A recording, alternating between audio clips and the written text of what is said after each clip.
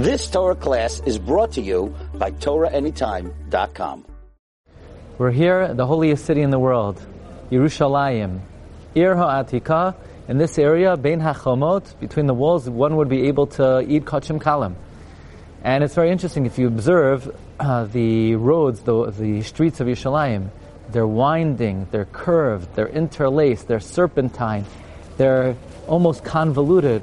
Why would that be? Dvarim Gedolim Einam B'Mikra.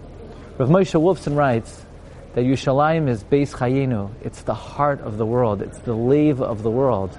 And just like in the lave, there are arteries and blood passageways which are meandering and convoluted and serpentine and interlaced. So Yerushalayim, which is the heart of the world, has these complex labyrinths of pathways and alleyways and byways.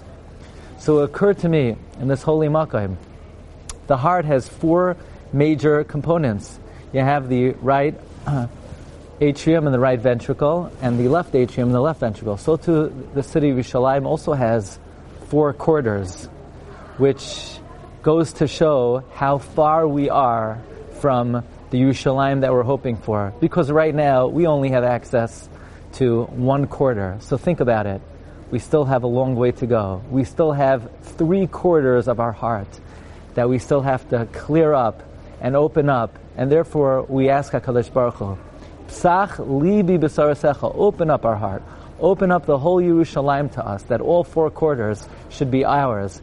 And then we'll be Zoicha, Sheyibane Beis HaMikdash, B'mhera v'yameinu, Amen.